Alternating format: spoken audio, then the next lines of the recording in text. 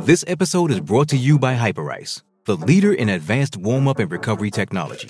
They have tons of innovative products, like Venom-heated wearables to help soothe sore back muscles, Normatec compression boots to speed up recovery and increase circulation, and Hypervolt massage guns to improve mobility.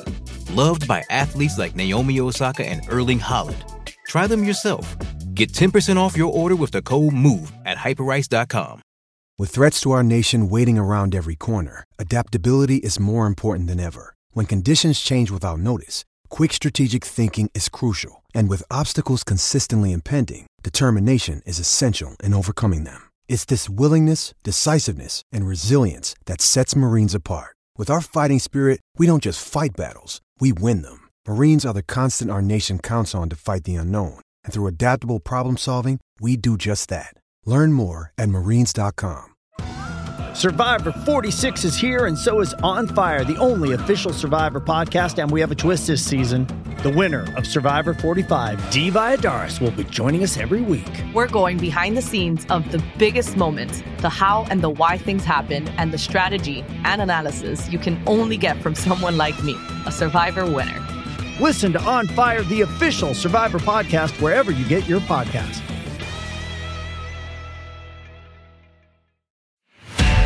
This is Football Social Daily.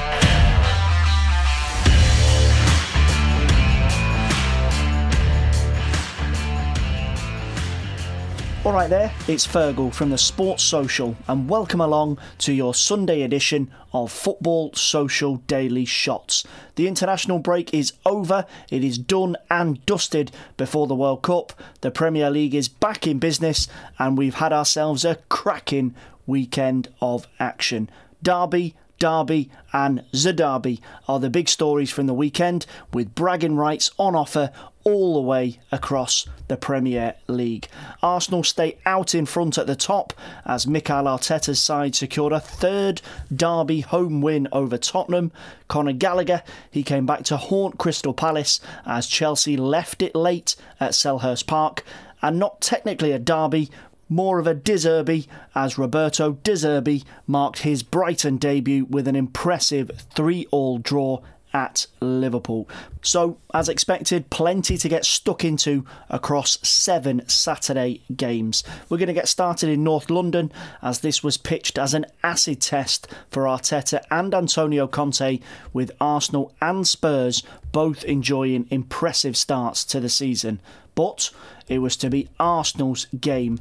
Harry Kane's traditional derby goal did little to change the script, as Thomas Partey and Granit Xhaka stepped up to keep the points at the Emirates.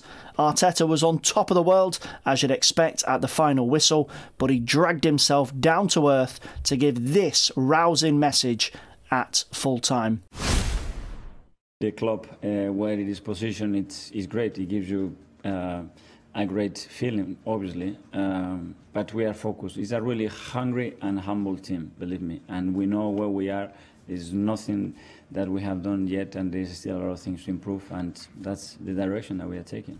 Yep, a big step for Arsenal, and a derby win is always a sweet one for the home fans. Moving on to the 3 o'clockers, and local rivalry was on the line again in the capital.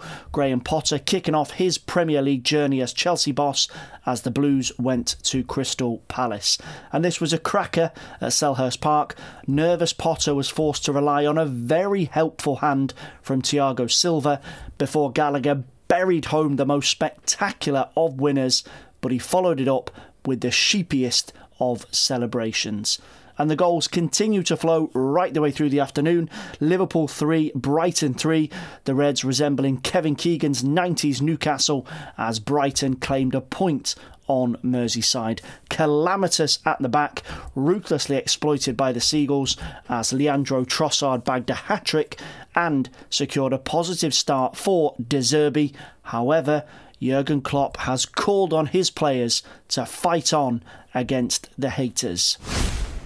I'm guilty as well. It's not that I thought, now, halfway through.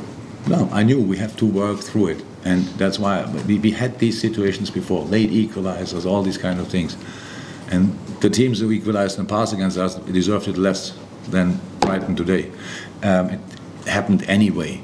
So it's a moment we have to really keep going through together. That's all what I can say. We have to improve. That only happens if we perform. We have to perform more consistently. I cannot say what everybody wants to hear now. It's just the reality. Yep, fair message there from Klopp. And elsewhere, there was some much needed positivity for Newcastle. The Magpies grabbed a first Premier League win since the opening weekend. 4-1 away at 10-man Fulham for Eddie Howe, but it was Paraguayan star Miguel Almiron that got the plaudits as he turned in his annual Ballon d'Or performance. And alongside that, we had some more firsts across the board in the afternoon games. Gianluca Scamacca's first ever Premier League goal and Jared Bowen's first but of this season meant that West Ham pushed themselves over the line against Wolves. And speaking of Wolves, Conor Coady might have missed out on a derby winner, yes. The D word again, he missed out against Liverpool before the international break, but his first Everton goal meant the Toffees won 2-1 on the road at Southampton. So that's it, 7 games, and that is all she wrote from Saturday's action. I'll be back on tonight with a full review show, looking back across 9 games across the last 48 hours. Jay Motti and Ant McGinley, they'll be on duty, arguing and picking the bones out of the Manchester derby. Erling Haaland set for centre stage at the Etihad. And that's it for Shots today. Don't forget to check out tonight's episode. It should be a cracker. Speak to you soon. Football's Social Daily. Subscribe to the podcast now so you never miss an episode.